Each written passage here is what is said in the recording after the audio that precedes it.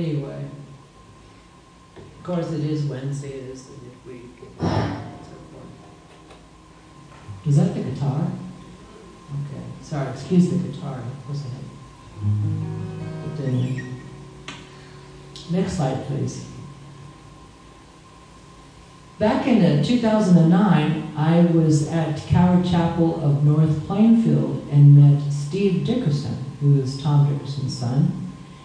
And we started talking about recording. I've been recording music since 1989 and released several albums. And I wanted to do an album of songs that were scriptures set to music. And so he agreed to be part of the project, so we started recording Before Your Throne in North Plainfield. And one song that I wanted to record is a song called I Lift Up My Soul, based off of Psalms 25. And the story behind the song was back in April of 2006, I was trying to help a friend out. But how many know you can't help a friend who doesn't want to be helped? I had to learn the hard way, apparently. This friend's life was unraveling and falling apart, and he was staying with me at the time, and I tried everything I could to help this person, but at this time, the person didn't want any help, and I felt frustrated, confused, angry, and upset. And so I walked out of my apartment into the stairwell of my apartment. I lived on the 9th floor in an apartment complex in downtown Indianapolis. And I took my Bible and my guitar with me, sat in the stairwell. And I have a 1-year Bible, which goes through the Bible in a year, and I happened to open up for that day's reading in April.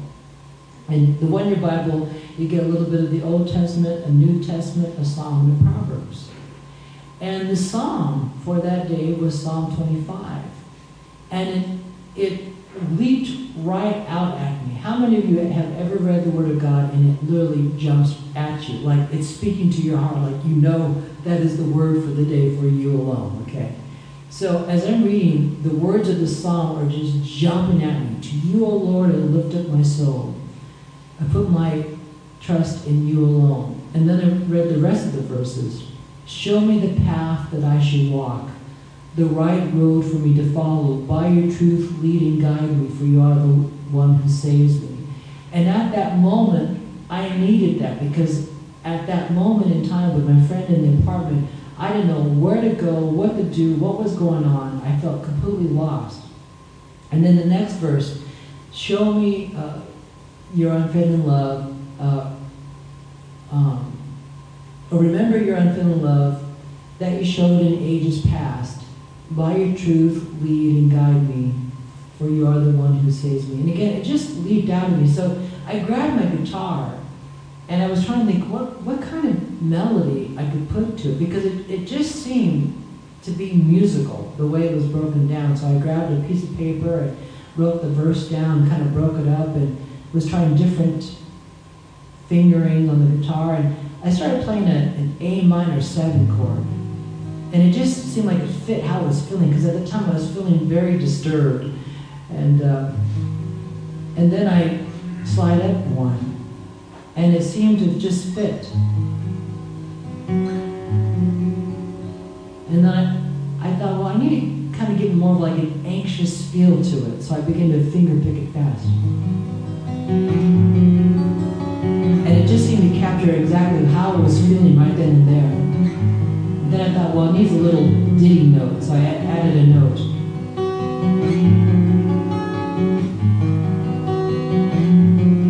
And I realized I found the melody, and here's the song, To You I Lift Up My Soul.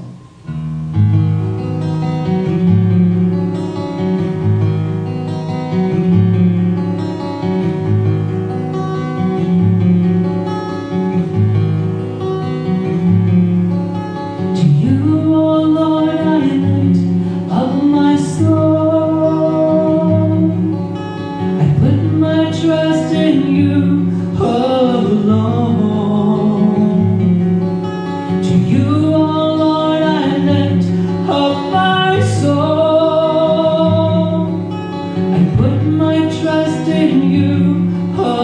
alone. Show me the path that I should walk, the right road for me to follow. By your truth lead and guide me, for you are the one who saves me.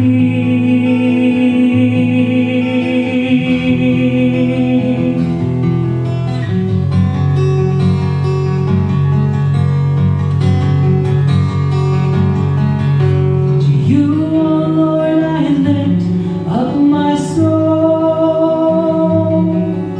I put my trust in you alone. To you, O Lord, I lift up my soul. I put my trust in you alone.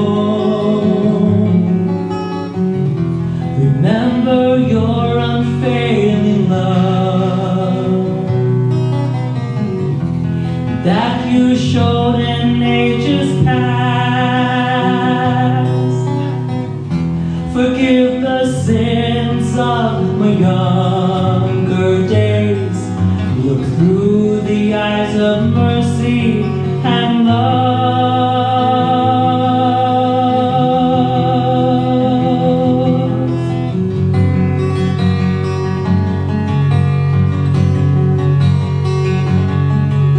To you, O Lord, I lift up my soul. I put my trust in you alone. To you, O Lord, I lift up my soul. I put my trust in you alone. I put my trust in you alone. I put my trust in you alone.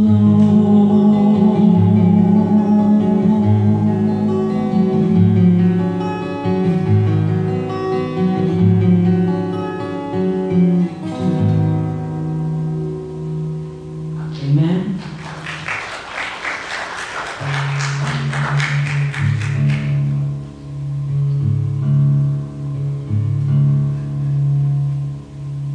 My testimony in a snapshot. I was in first grade when the teachers came to my parents and said, Mr. and Mrs. Carrillo, by the way it's Carrillo, your son has got minimal brain dysfunction and he's hyperkinesis. Which, when you hear that, my parents looked at each other and thought, do we need to lock our son up somewhere, you know? We don't know it like that anymore. We now know it as attention deficit hyperactivity disorder, or ADHD. How many of you have ever been around a hyperactive person before? I'm around myself all the time, so I can't get away from myself. Now, understand, my mom had 2 extreme children on her hand.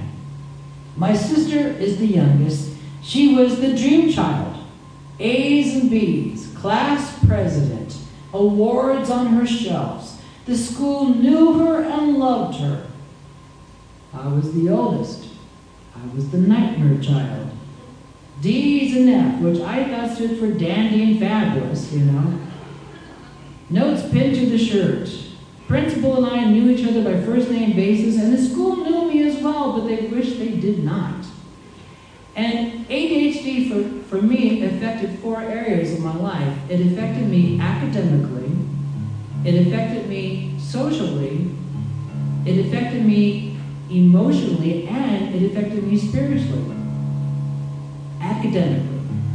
With ADHD, we are also given learning disabilities. In my learning disabilities, I was dyslexic. I would see letters and numbers backwards. I would even say things backwards. I also had a speech impediment. The only person who understood me was my mother. She was the one with the interpretation for me. And besides that, I look at having ADHD, when you don't have learning disabilities, you are like a computer that is hooked up to Wi-Fi, cable, or DSL. You get your information like this. But with disabilities, you are like a computer that's hooked up to dial-up internet. How many remember the dial-up days? You sat there forever. You got mail, and you wait forever to get on the internet. Then if someone sent you a file, like a picture, remember how long it took to download just one picture? And sometimes if the information was too much for the phone line, what would happen? You would disconnect, and you would get half the picture, and you would have to dial it all over again. Well, when it came to learning, for me, the information was too much for me to process, that many times my brain would disconnect, and I would get just half the information downloaded to my brain. So learning for me was really tough. Socially, I was that person that just was the one that just stood out. I didn't really fit in my social group. One, because I was kind of like in the cosmos half the time, because with ADHD, your mind's constantly thinking. See, the 3 signs of ADHD is, 1, our attention span is shorter than an ancient ruler, and that's pretty short, isn't it? 2, we are the most hyper people you will meet. You can tie us down to a chair and we'll still be bebopping around or something. We just have this motor that just doesn't stop. And 3, we're also the most impulsive people you'll find. We act on impulse, and we do think about what we're doing. Usually it's when we're in trouble we start thinking about it. So here I am. Socially, I don't fit in. Emotionally, I am very much years behind my age group. In fact, I'm 48, I'll be 49 this year, but I actually relate more to people who are in their 30s, because emotionally, psychologically, I am years behind my own person, my own age group. And then spiritually, I kept wondering, why did God make me with all these mistakes, with all these challenges? How in the world could He use someone like me for the kingdom? Now, understand, growing up, I was bullied and teased relentlessly for 12 years. From 1st grade to my 12th grade year, I was reminded by my schoolmates how stupid, worthless, and unwanted I was. Then, how about having teachers not encouraging you, but discouraging you? How about having your music teacher look at you and say, I wouldn't sing if I was you because you don't have what it takes to do it. Don't try. You won't make it. Or your youth pastor, when you tell your youth pastor you feel God's calling you to ministry, and he sits and looks at you and says, we must have heard wrong because you're not ministry material. I don't know about you, but words like that stick to someone like me, but they don't stay up here. They go from here and then straight to the heart. And so throughout my 20s and early 30s, I was convinced that I was just a walking mistake, that I had no purpose, that God could use a person with bad grades and, who couldn't read right or couldn't speak right and was socially just awkward. But God is a redeeming God, isn't He? Because He's known for taking people that don't fit the mold of the world and taking them, and they fit perfectly for the kingdom. Isn't that something? I mean, look at Peter. Peter and I probably would be buds, So the Lord began to reveal His plan in my life and begin to use me in ways I never dreamed of, thought about, or even comprehended. And this song, Fearfully, Wonderfully Made, was born out of that experience of learning how the Lord saw me. And what's interesting is my handicap ended up starting a ministry that has touched people now for over 10 years called Fearfully, Wonderfully Made, my Christian life with ADHD. And I've been blessed to travel literally all over the world sharing how the Lord has ministered and helped me overcome a lot of the challenges that I had as a child. So this song is called Fearfully, Wonderfully Made.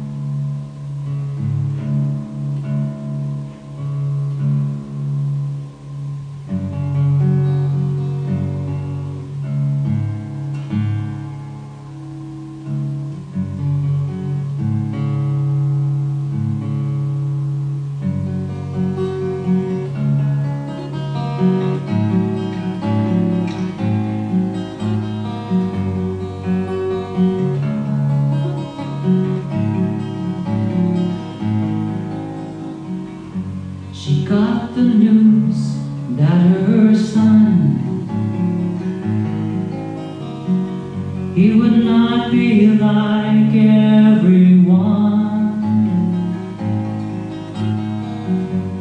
He will have challenges, and 4 little letters will define him. He's forced to stand on the playground.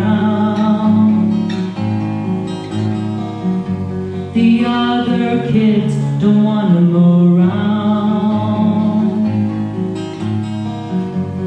Mama, why was I born to live a life of shame and scorn? And his mother's heart would break over those comments that he made.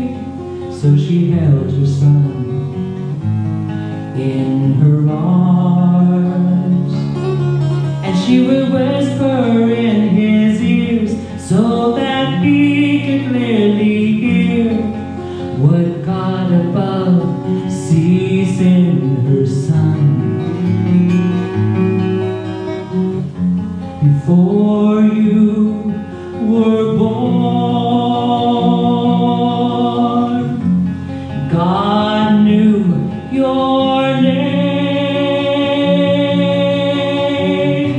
and your life is not a mistake, for you are fearfully and wonderfully made. Before you were born, God knew your name, and your life is not a mistake, and in God's image you are made. Before any of you were born, God called your name, and your life it's not a mistake. In God's image you are made. No, your life is not a mistake, for you are fearfully, wonderfully made. You are fearfully and wonderfully made. You are fearfully, wonderfully made.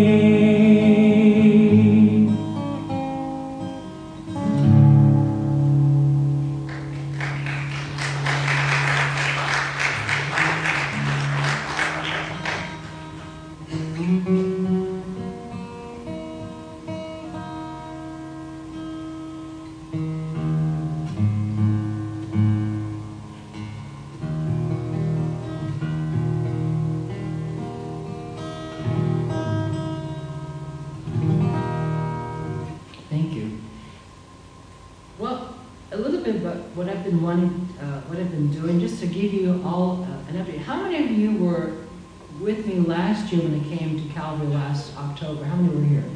Okay. So for many of you, this is just a kind of an update what I've been doing. So if we can go ahead and just pat with the slides. I've been blessed to be serving in Latvia. Miss Pat, if you go ahead and show the map. Ooh, that's cool. Anyway, kind of, whatever. Anyway, I've been blessed to be serving in the country of Latvia, which you will find Latvia off the Baltic Sea.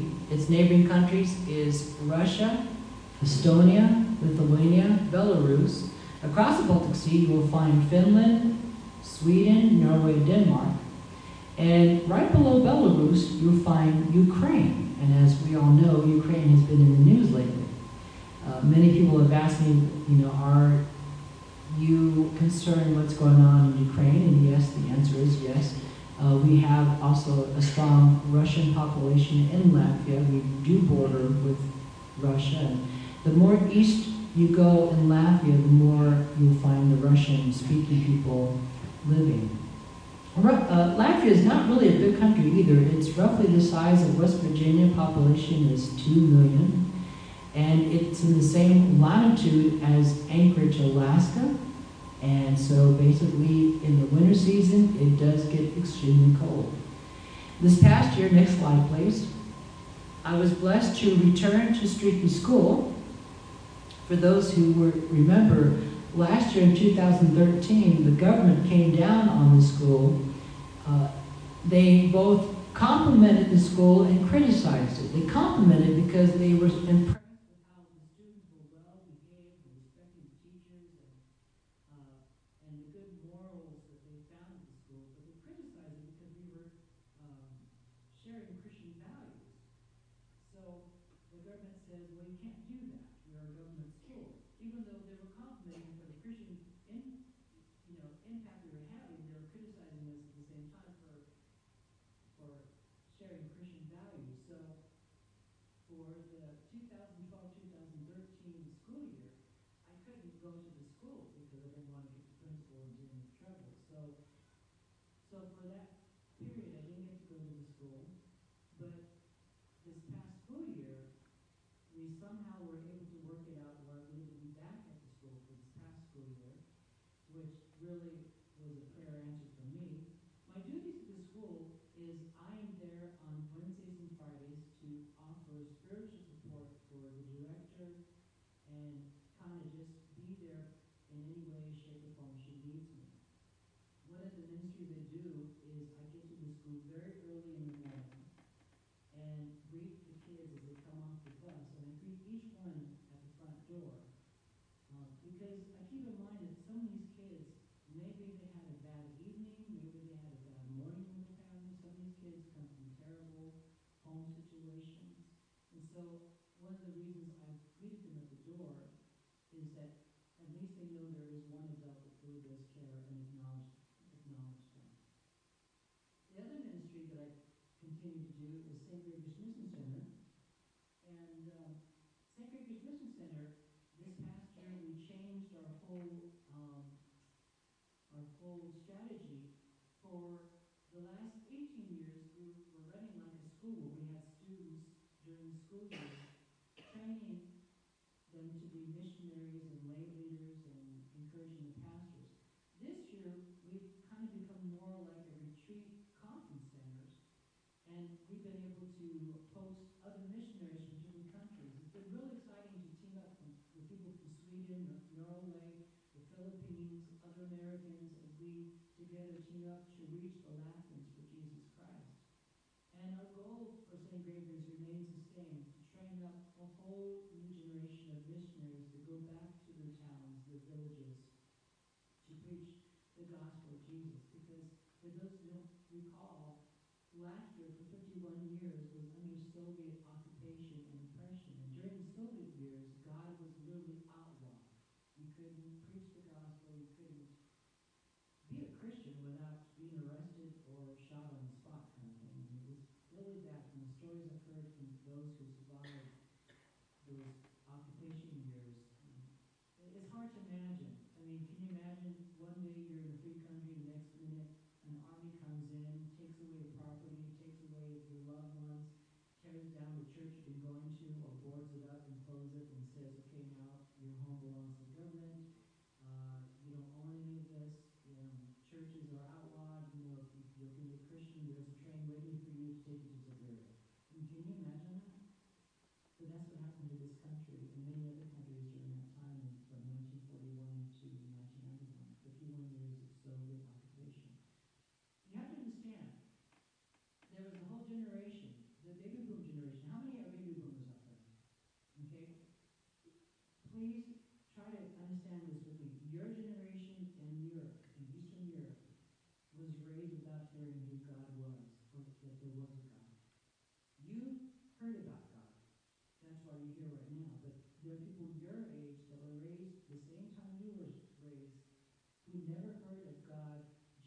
the Bible, it's foreign to them. Because during the time you were being raised in a land of freedom, they were raised in a land of occupation and oppression, being told from first grade on up, there is no God. We come from monkeys. Can you imagine? The latest statistic that I was told is there is 40% of atheists in Latvia alone. Only 3% of Latvians go to church. Now tell me, is that not a mission field right there? Hmm. So, one of the ministries I began doing, next slide please, was starting a Bible study on Wednesday nights geared for the unchurched group. The churches in Southeast Latvia are very, very traditional. Kind of the smells and bells. So high church, you think the Pope is going to stop by in a minute. I mean, it's kind of geared in that way. It's very high quality. But understand, a whole young generation cannot relate to any of that. It's foreign to them. And so, I just had a burden to start something that was going to introduce them to the Lord and wasn't so churchy. So April of 2013, I started the midweek Bible study in St. Gregory's. And we were going to go through the book of Mark, because I figured Mark is a short gospel, 16 chapters, it's fast-paced. I mean, the key word in Mark is immediately, and I figured, well, we'll go through this book really quick. We started chapter 1 in April of 2013. Before I came to America in July of this year, the last chapter we ended in June was chapter 7. It has taken us a long time.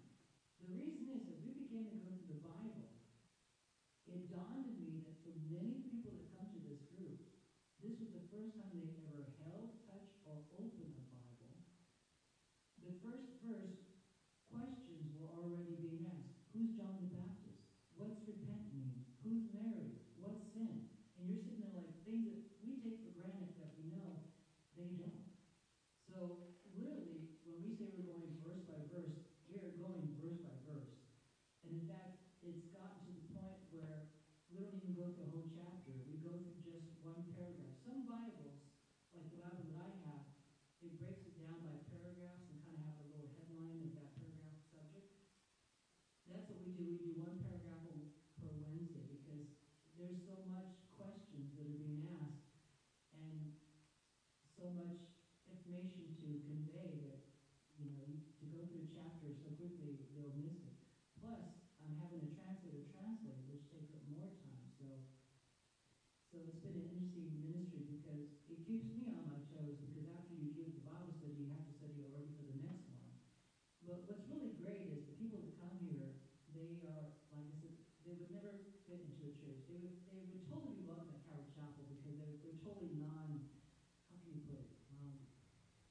Picture me, kids with baggy pants and bling bling and hats cocked to the side and missing teeth and what's funny, these kids get in fights on the weekends and get drunk on the weekends and then come on Wednesday nights with their Bibles, But you know what? We don't turn anyone. In fact, sometimes the kids come drunk to the Bible study and they'll clap and praise the Lord, and we just say, you know what? They're here. That's all that matters. Let the Holy Spirit do the convicting, do the correcting. That's His job, not mine. Amen?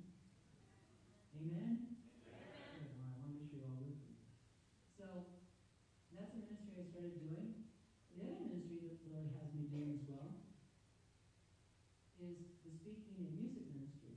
When I lived in the States for 20 years, I traveled around all over the country and overseas as a international speaker and recording artist, and now the Lord's opened that door for me in Europe, allowing me to travel throughout Germany and Sweden and Finland and Slovakia, Lithuania, and Romania this year. I went to Romania, and been invited to Norway and Ireland, and other invitations keep coming in. So it's been really an awesome blessing to travel and serve the Lord in different countries, whether it's speaking or singing for Him.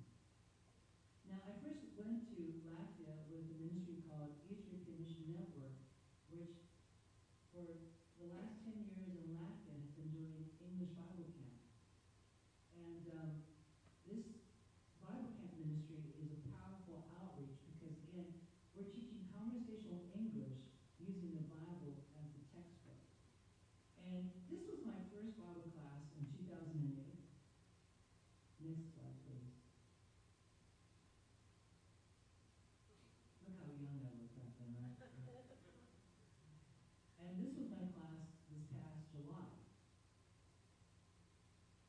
Next slide, Ms. Pastor, sorry. Now, there's one student that's in both pictures. For those who remember the story, in the first Bible camp class, I had a 10-year-old boy who was Dennis the Menace. How many remember Dennis the Menace from the comics? Okay? He was Dennis the Menace through and through. He teased me to no end. I didn't know what this kid's problem was. I didn't know why he kept teasing me. I mean, he was polite during the class time. He was good. But between class breaks, he always just came up and nagged me, teased me. You know, I just didn't know what his deal was. So, on Friday, the last day of Bible camp, the students would bring gifts to their English teacher. And here comes this boy with a bag. And I'm thinking, great. Knowing the way he's been acting, I bet there's a frog in that bag. By the way, frog means fully relying on God now. Back then I was thinking of frog, you know. So I decided I'm going to wait and open this gift last. So I opened all of the gifts and then I get to his. And he's sitting like kitty corner from me and I'm looking at him, he's got this smirky smile on his face and I'm thinking, whatever's in here, I remember opening the bag like this.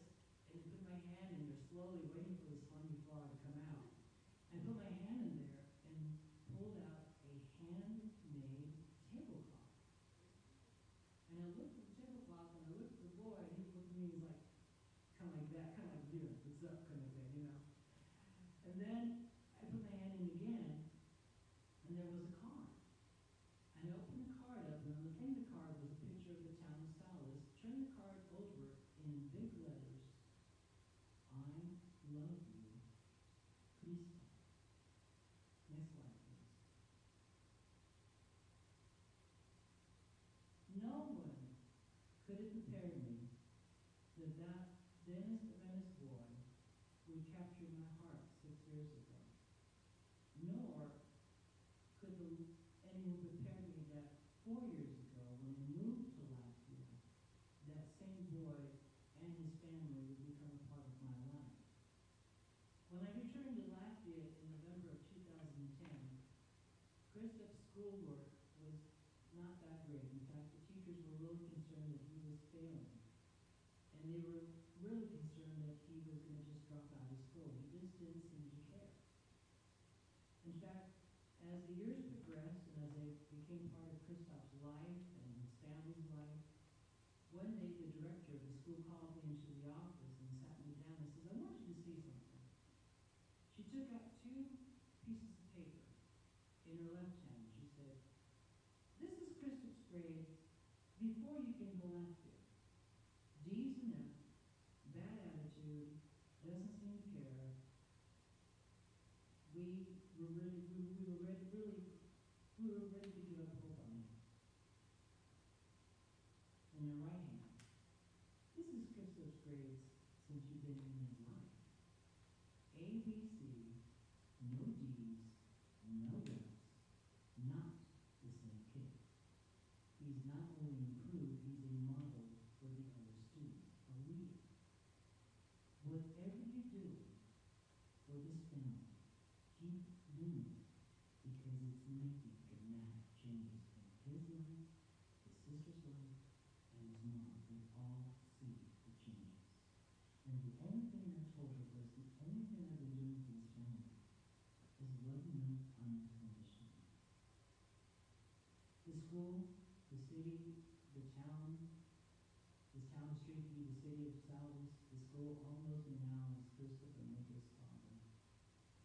You guys were a big help last year because my dream was to bless Christopher. I told him, if you graduate from Street School, I'll take you to America. Next slide, please. Well, he graduated. Would you please welcome my son, Christopher Hamilton.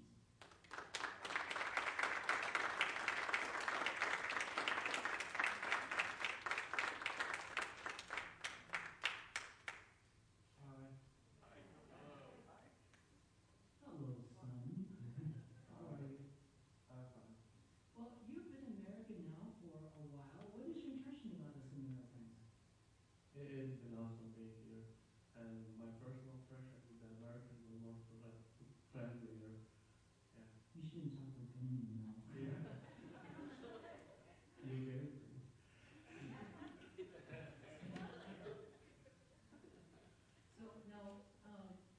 you've been, what was your take on New York City? Because we went to New York City. Didn't you say you got a headache from that or something? Yeah, it was so much for me. It was. We were in the, not the Eiffel Tower, the Empire State Building. And, he was like, oh, this is high, Yeah.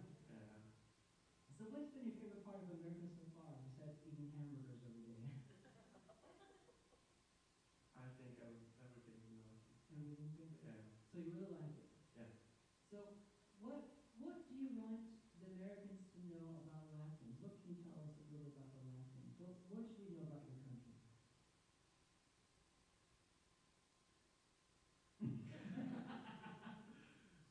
I think it's more like country side of Latvia, not like cities and all of the traffic. It's like more like calmness, fresh air, and like that.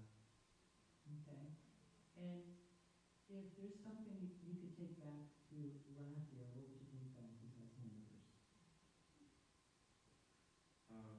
I think friendly. Friendliness. Yeah.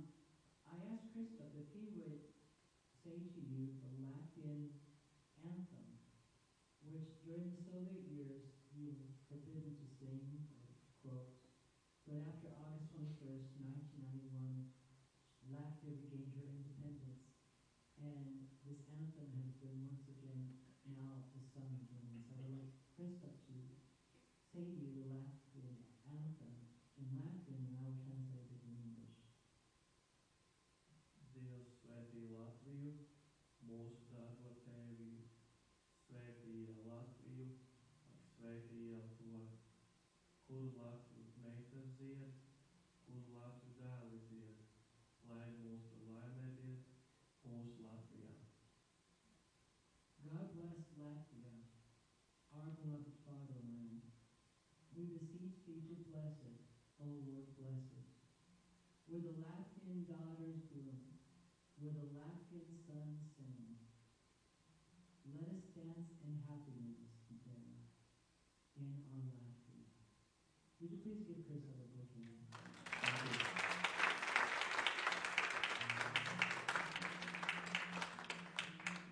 Next slide, please. This is his sister, my daughter Liga. Notice she gets older looking. She is a 25-year-old woman trapped in a 12-year-old body. How many know what I'm talking about? Okay. And everyone tells me just wait till she's 13, And if you notice, in the last picture, there's a little guy attached to my left arm. Next picture, please. Christoph, Liga, and Marcus.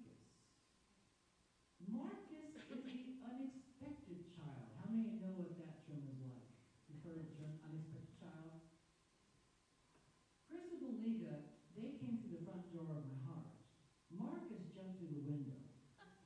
He's like, it's like going to a pet store and you look at the cute animals, like, I'll take this one and this one, But Marcus is like the stray cat that jumps in the yard and says, I'm home, and that's it. You can't get rid of him no matter what you do, Well, Marcus was across the street from St. Gregor's and kind of latched onto me.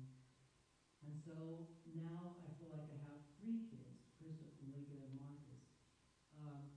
And people ask, well, do they get along? And, well, it's like siblings, they get along, And before we get into the Word, I wanted to share a song that I wrote for Christoph and Liga called Here to You. But before I do that, go ahead and turn into your Bibles to Luke, the 5th chapter. We're going to read from verse 1 to 11. So here's a song I wrote for Christoph and Liga. It's called I'm Here for You Now. I wasn't there for the day you were born. I wasn't there to see you take your first steps. I wasn't there to hear your very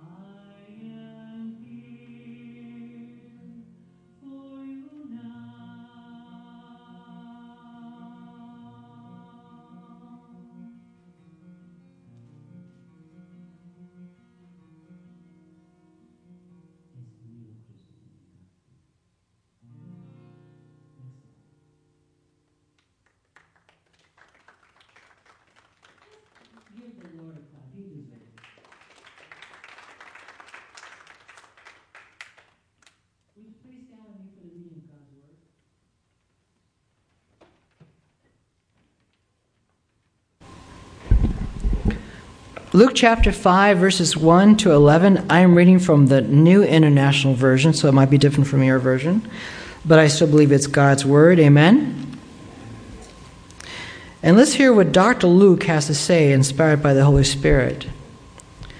One day, as Jesus was standing by the Lake of Galilee, with the people crowding around him and listening to the Word of God, he saw at the water's edge 2 boats left there by the fishermen who were washing their nets. He got into one of the boats, the ones belonging to Simon, and asked him to put out a little from shore. Then he sat down and taught the people from the boat. When he had finished speaking, he said to Simon, "Put out into the deep water and let down the nets for a catch." Simon answered, "Master, we worked hard all night and haven't caught anything. But because you say so, I will let down the nets." When they had done so, they caught such a large number of fish that their nets began to break. So they signaled their partners in the other boats to come and help them. And they came and filled both boats so full that they began to sink. When Simon Peter saw this, he fell at Jesus' knees and said, "Go away from me, Lord, for I'm a sinful man." For he and all his companions were astonished at the catch of fish they had taken. And so were James and John, the sons of Zebedee, Simon's partners. Then Jesus said to Simon, "Don't be afraid. From now on you will catch men." So they pulled their boats up on shore, left everything, and followed him. Let's pray together. Heavenly Father, we thank you so much for your word that never goes out void, that ministers to us, speaks to us. So we ask you would open the eyes of our hearts and open our ears that we may hear and see what you want revealed to us tonight. Holy Spirit, bring light into the word that we can just see clearly Jesus. We ask this in Jesus' name, and everyone says, Amen. Please be seated. If I was to give a title to tonight's message, it would be Outside the Comfort Zone. Outside the Comfort Zone. How many of you have ever been taken outside your comfort zone? And how many hate being outside your comfort zone? It's pretty scary when you leave the comfort of what you know and you're placed outside and you're put into a situation you have no record, no idea, you have no reference in what is going to happen, what to do. So here's Jesus. In verse 1 it says that the people gathered around Jesus to hear the Word of God. How we need the Word of God today. Amen? It is so sad that many churches now around the world have replaced the Word of God and put instead the Word of man. But how we need that hunger for God's Word. You see, God's Word, it's going to do many things if we let it. God's Word will first offend us before it mends us. Did you hear that? God's Word will first offend you and I before it could mend you and I. How so, you might say? Well, I like this quote that St. Augustine once said, "O Lord, I love you. You have wounded my heart with your word, and I fell in love with you." How many know that God's word sometimes cuts to the heart? I've noticed whenever I've read the Word of God that sometimes as it jumps out and speaks to my heart, it reveals things in my heart that I don't want it to know. In fact, Hebrews 4:12 says that God's word is living and powerful. It is sharper than a sword that cuts both ways. It cuts straight into where the soul and spirit meets, and it divides them. It cuts into the joints and bones. It tells what the heart is thinking about and what it wants to do. I asked earlier, how many of you ever read the Word of God and it just leaps out at you? There are times when I'm reading God's Word and I'm prayerful in what I'm reading, it just leaps out to my heart. Like I said, it's going to offend before it mends. How many of you ever had a friend tell you the truth and you didn't want to hear what they were saying? Years ago, I had a friend tell me that I spoke incorrectly. And I was offended.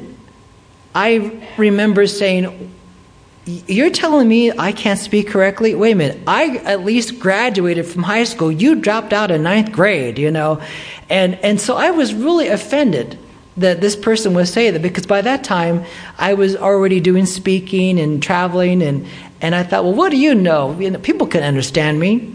Until one time I heard myself on tape. This is back when they were using tapes.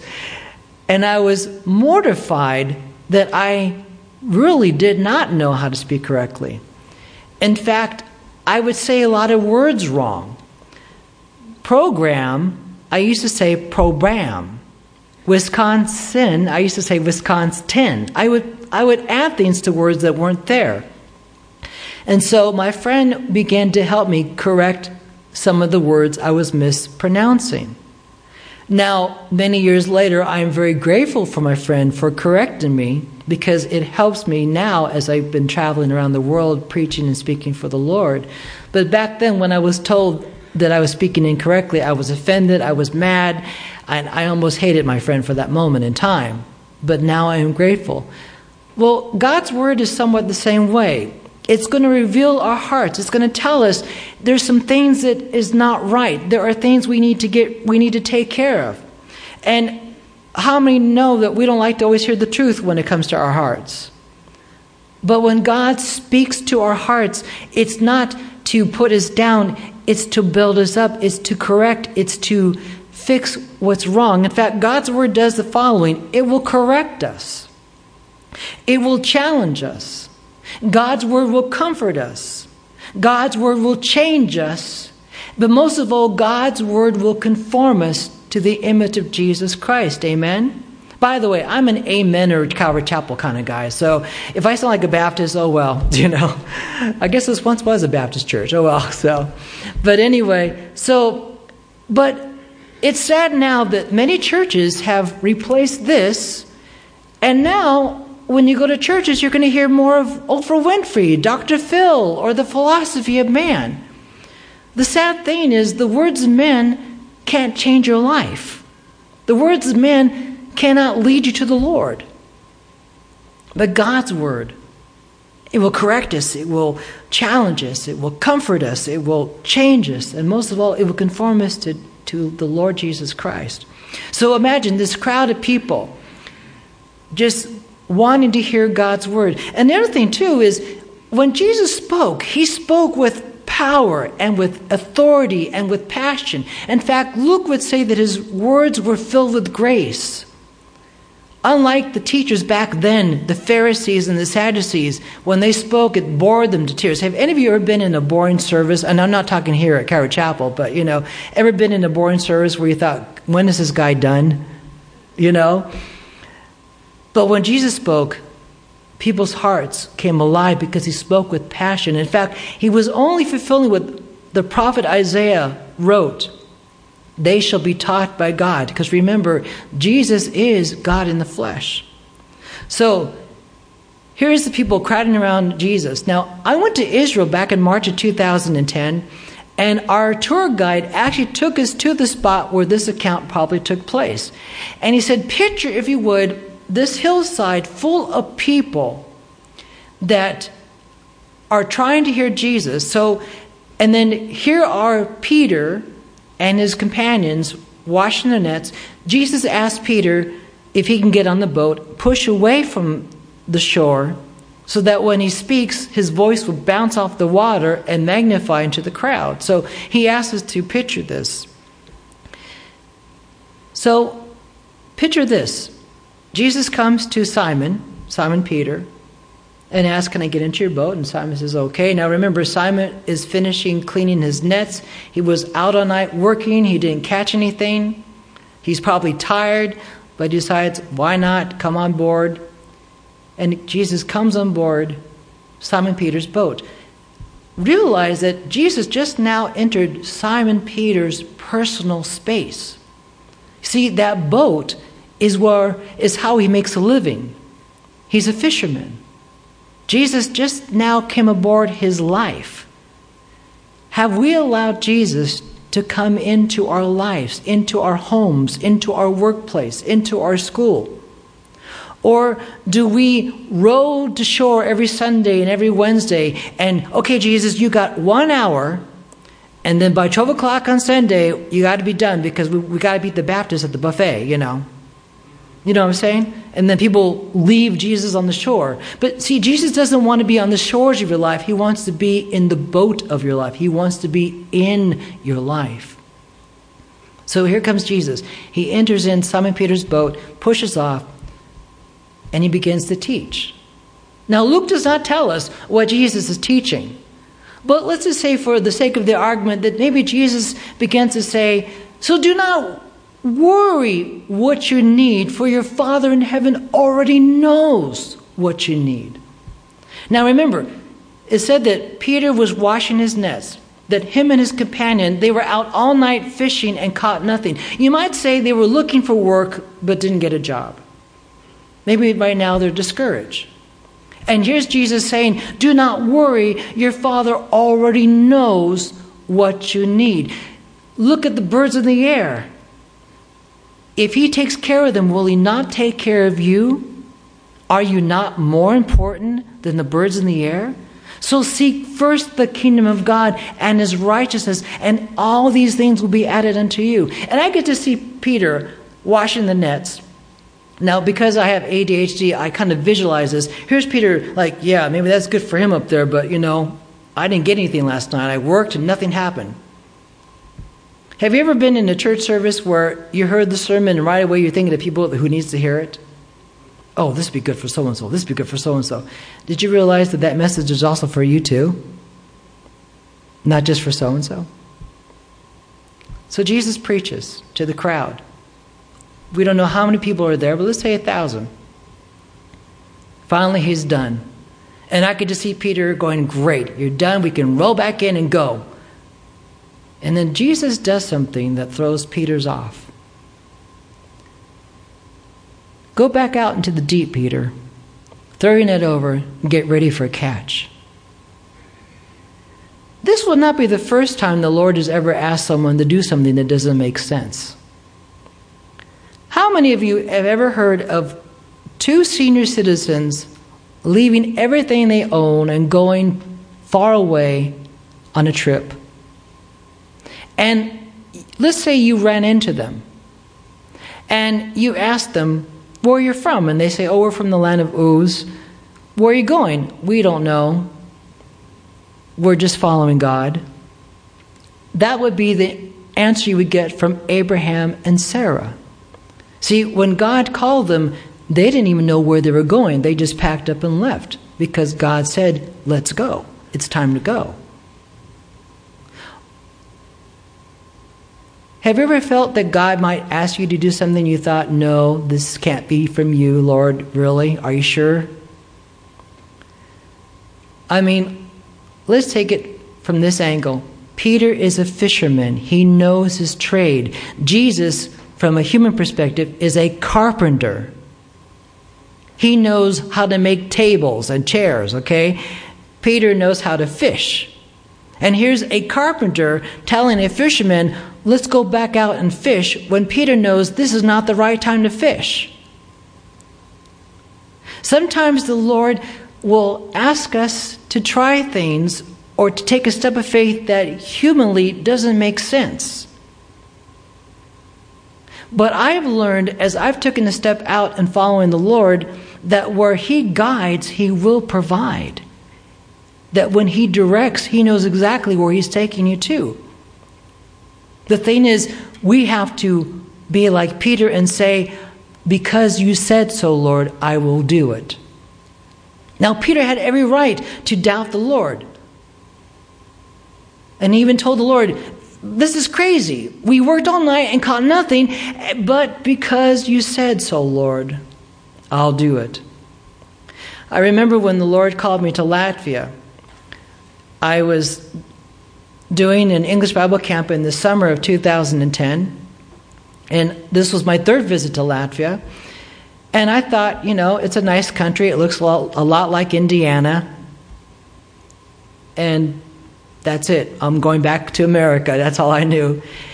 And as we were driving back to the airport to fly back to America, I was looking out the window and just noticing how green Latvia is during the summertime. It's very beautiful during the summertime.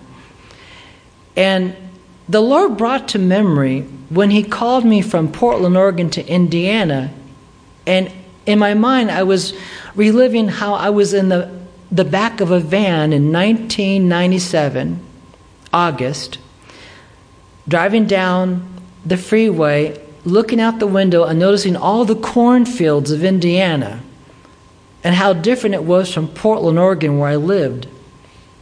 And how the Lord spoke to my heart and said, you know where I want you at now, don't you? And I knew then that he wanted me to move from Portland, Oregon to Indianapolis, Indiana.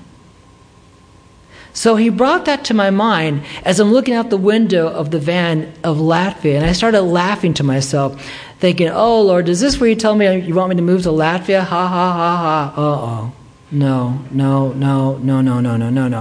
Because once I said that, my heart had that squeeze, that check in my heart that I know the answer already.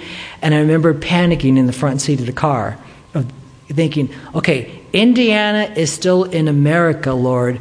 Latvia is a couple of oceans away, it's far away, and it's a country that speaks a language I don't know. But the Lord was not going to give up on it. He planted Latvia so much in my heart that when I came back to America in the summer, whenever I would have dinner or lunch with friends, the first thing they would ask me is, you're not here, are you? Yes, I'm right in front of you. No. You're physically here, but you're not here. You're still in Latvia. So I began to wrestle. Well, is the Lord calling me to Latvia? Why would he call me to Latvia? I mean, I don't think I would fit there, kind of thing. So I began to pray and wrestle with the Lord, and I said, okay, I'll go back to Latvia, Lord, for 3 months. I figured 3 months is great. Serve the Lord in Latvia and then come back to America. So I remember the Lord just began to provide. First I needed was a plane ticket, and I did one concert event, and the church paid for the plane ticket. So I had no excuse. I had to go back. And I figured, okay, well, I'm going to go back in November, and I'll come back in February 2011. Now, what's funny, I would go to Latvia, back to Latvia in the dead of winter. Now, you're talking to an ex-California boy who snow and I never really went together. So here I am in the dead of winter going to Latvia, where it gets really dark fast. In fact, at nighttime in winter, it gets dark at 4:30 in the afternoon. And by 6, it's pitch black. So here I am in Latvia, wondering, what is the Lord going to do? What am I doing? But here's the funny thing. As I kept taking steps of faith, the Lord began to reveal step by step what he foreordained before I was even born, what he was going to do in my life. One was being a part of Chris Steppenliga's life. Never in my wildest dreams did I ever think that the young kid that would tease me relentlessly would be a son to me, or a sister or daughter. I never saw it coming. In fact, by February 2011, when it was time for me to go back to America, by that time I knew I could not leave, because by that time Chris Steppenliga became like my son and daughter. I was so much a part of their family life, so much a part of their lives. I knew I cannot leave them. There's no way I can do this to them. They've already went through an experience like that before. I can't do that to them. And I quickly just began to call out on the prayer partners and say, I think I need to stay. And I did. And I've been there for 4 years. We're now going on 5. But the thing I want to encourage you about stepping outside the comfort zone, when Peter did obey the Lord and launched out into the deep, and he threw his net over, the Lord blessed him beyond what he ever could have conceived or comprehend. I mean, so much that he had to call his friends to help him, and they got more than they could comprehend. I mean, their boats were sinking. And finally, Peter looks at Jesus and falls on his knees and says, "Get away from me, Lord, for I'm a sinful man." And the Lord speaks to him and says, "Don't worry, don't fear. From now on, you'll be fishers of men." When I began to take a step in Latvia and just tell the Lord, "Here I am, Lord. I'm rowing out there to this country that I've never been to before, and been there only 3 times, but you're asking me to live out there. That's way different than visiting it." He's given me more than I could ever comprehend. In America, I had a lot of nice things: cars, music awards, big stuff, and gave it all away. Latvia, I have a car that's 20 plus years old, held by God glue and tape, I used to have a van here in America, and I finally got a nice car, and then I have to give the car away, But in Latvia, I cannot compare America to Latvia, because God has blessed in ways I can't even tell you. I have much more in Latvia than I had in America. Much more opportunities to share the gospel in places I never even dreamed of. But I had to be like Peter and be willing to roll out into the deep and throw my net over. And when I did, I got more than I bargained for. My encouragement tonight, in closing: who knows what the Lord is calling you to do? Who knows if the Lord is calling you to missions, or to be more actively involved here at Calvary Chapel? But my encouragement to you is, take that step. Be willing to venture into the deep. You won't be sorry. In fact, you'll be amazed what He wants to do in your life. Amen? Let's stand and pray.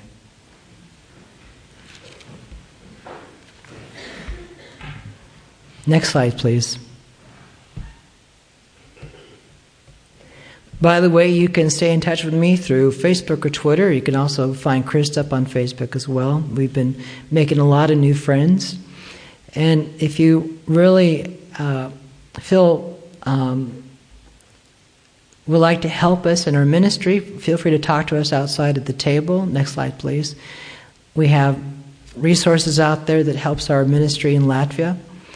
And I just wanted to personally say, on behalf of my Latvian family, thank you, Calvary Chapel, for the help you've been giving us the last 2 years, both prayer-wise and your mission offering, because it really has helped in the ministry out in Latvia.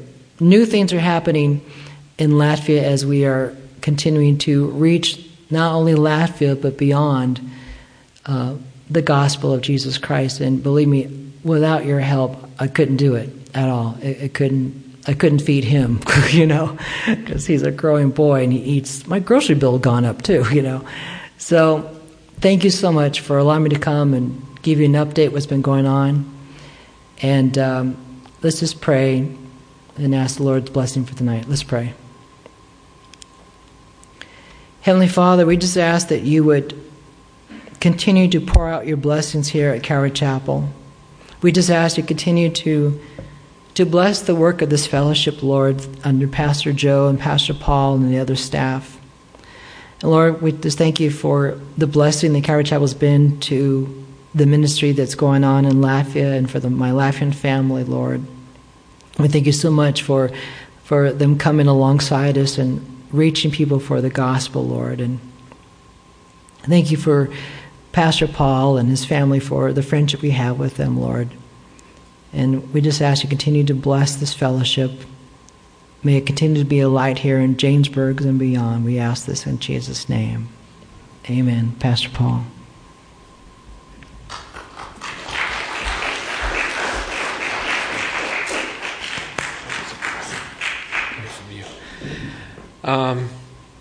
How do you do, Chris? You did all right?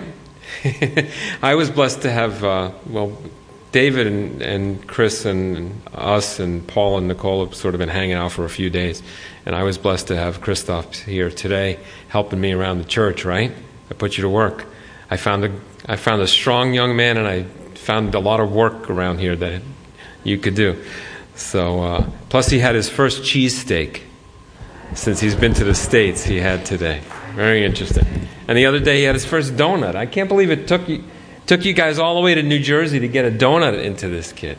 So, anyway, please see David and Christoph's at the table after we close. David already closed in prayer, so you guys are dismissed. God bless.